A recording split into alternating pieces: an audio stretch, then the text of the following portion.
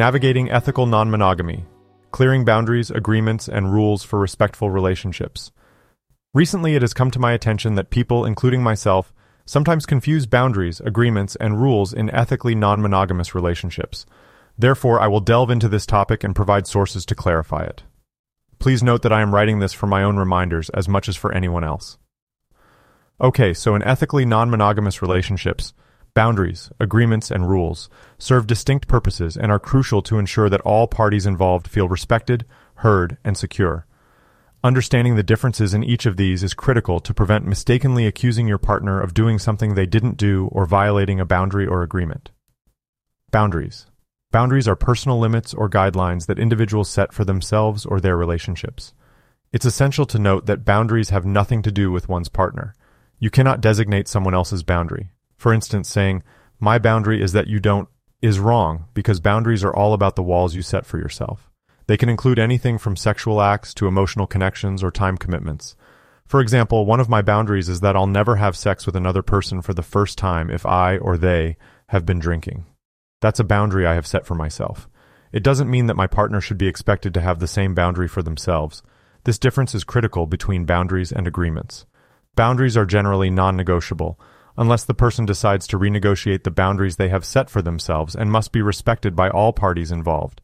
For instance, suppose someone expresses to another person that they have a boundary, remember this is for themselves, not an expectation of their partner, not to engage in sexual activities while under the influence of alcohol. In that case, the other person should respect their boundary by not trying to get them to have sex while they are drinking. If the other person persists despite being informed of the established boundary, then they are probably violating the boundary that has been set. When dealing with substances, inhibitions tend to decrease. Therefore, carefully considering your own boundaries before crossing them is crucial. Setting clear boundaries can help individuals feel more comfortable and secure in their relationships. According to the book The Ethical Slut by Dossie Easton and Janet W. Hardy, boundaries are the walls that define who we are, what we need, and how we want to be treated. Agreements. Agreements are mutual understandings between partners or individuals in a non-monogamous relationship about specific behaviors, actions, or expectations. Unlike boundaries, agreements are negotiated between all parties involved and can be adjusted or changed over time. Agreements might include decisions about how partners will communicate with one another, how they will handle conflicts, or what types of activities or relationships are acceptable. Agreements should be specific, clear, and agreed upon by all parties involved. Examples of agreements in non-monogamous relationships can include rules around communication, safer sex practices, or meeting new partners. The book More Than Two by Franklin Vo and Eve Rickert explains that agreements are an essential tool for creating relationships that work. It's important to note that if a third or more parties are involved in, for example, a sexual encounter, all parties should negotiate agreements together. This negotiation is often overlooked due to concerns about ruining the mood or losing interest. However, this is a mature and necessary conversation to have. If someone is unwilling to have this discussion and backs out of the encounter, they may need more time to be ready for this type of relationship and need to work on personal growth and education. It is possible to violate an agreement or boundary unintentionally. For example, you might share something with a friend your partner had confided in you. You may not have intended to breach your partner's trust, but you may have overlooked that what your partner shared with you was meant to be kept private between the two of you. It's entirely possible that, while you may be open with your sexuality and have no problem discussing it, your partner may be dealing with some insecurities and isn't where you are yet. This example illustrates why honest communication is so important. Even if you didn't mean to, crossing a boundary or breaking an agreement can still affect your relationship with your partner.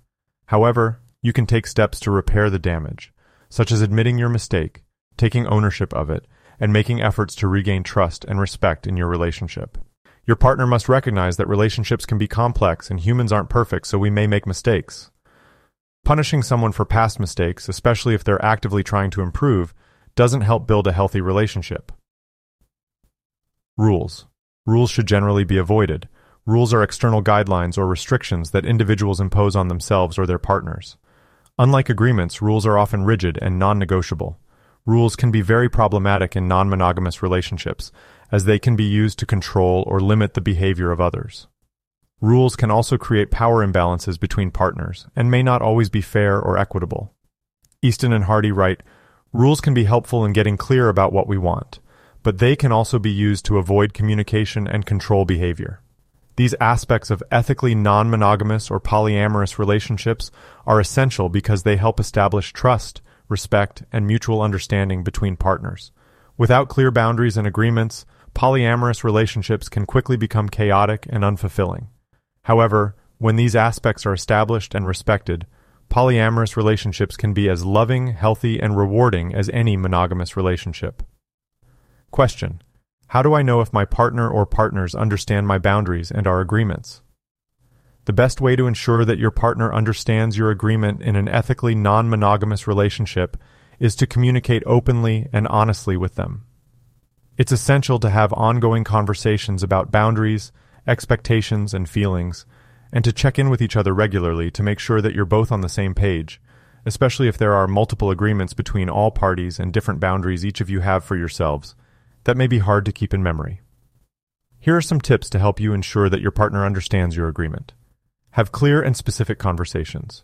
Be clear about what you want and need from the relationship, and listen carefully to your partner's perspective.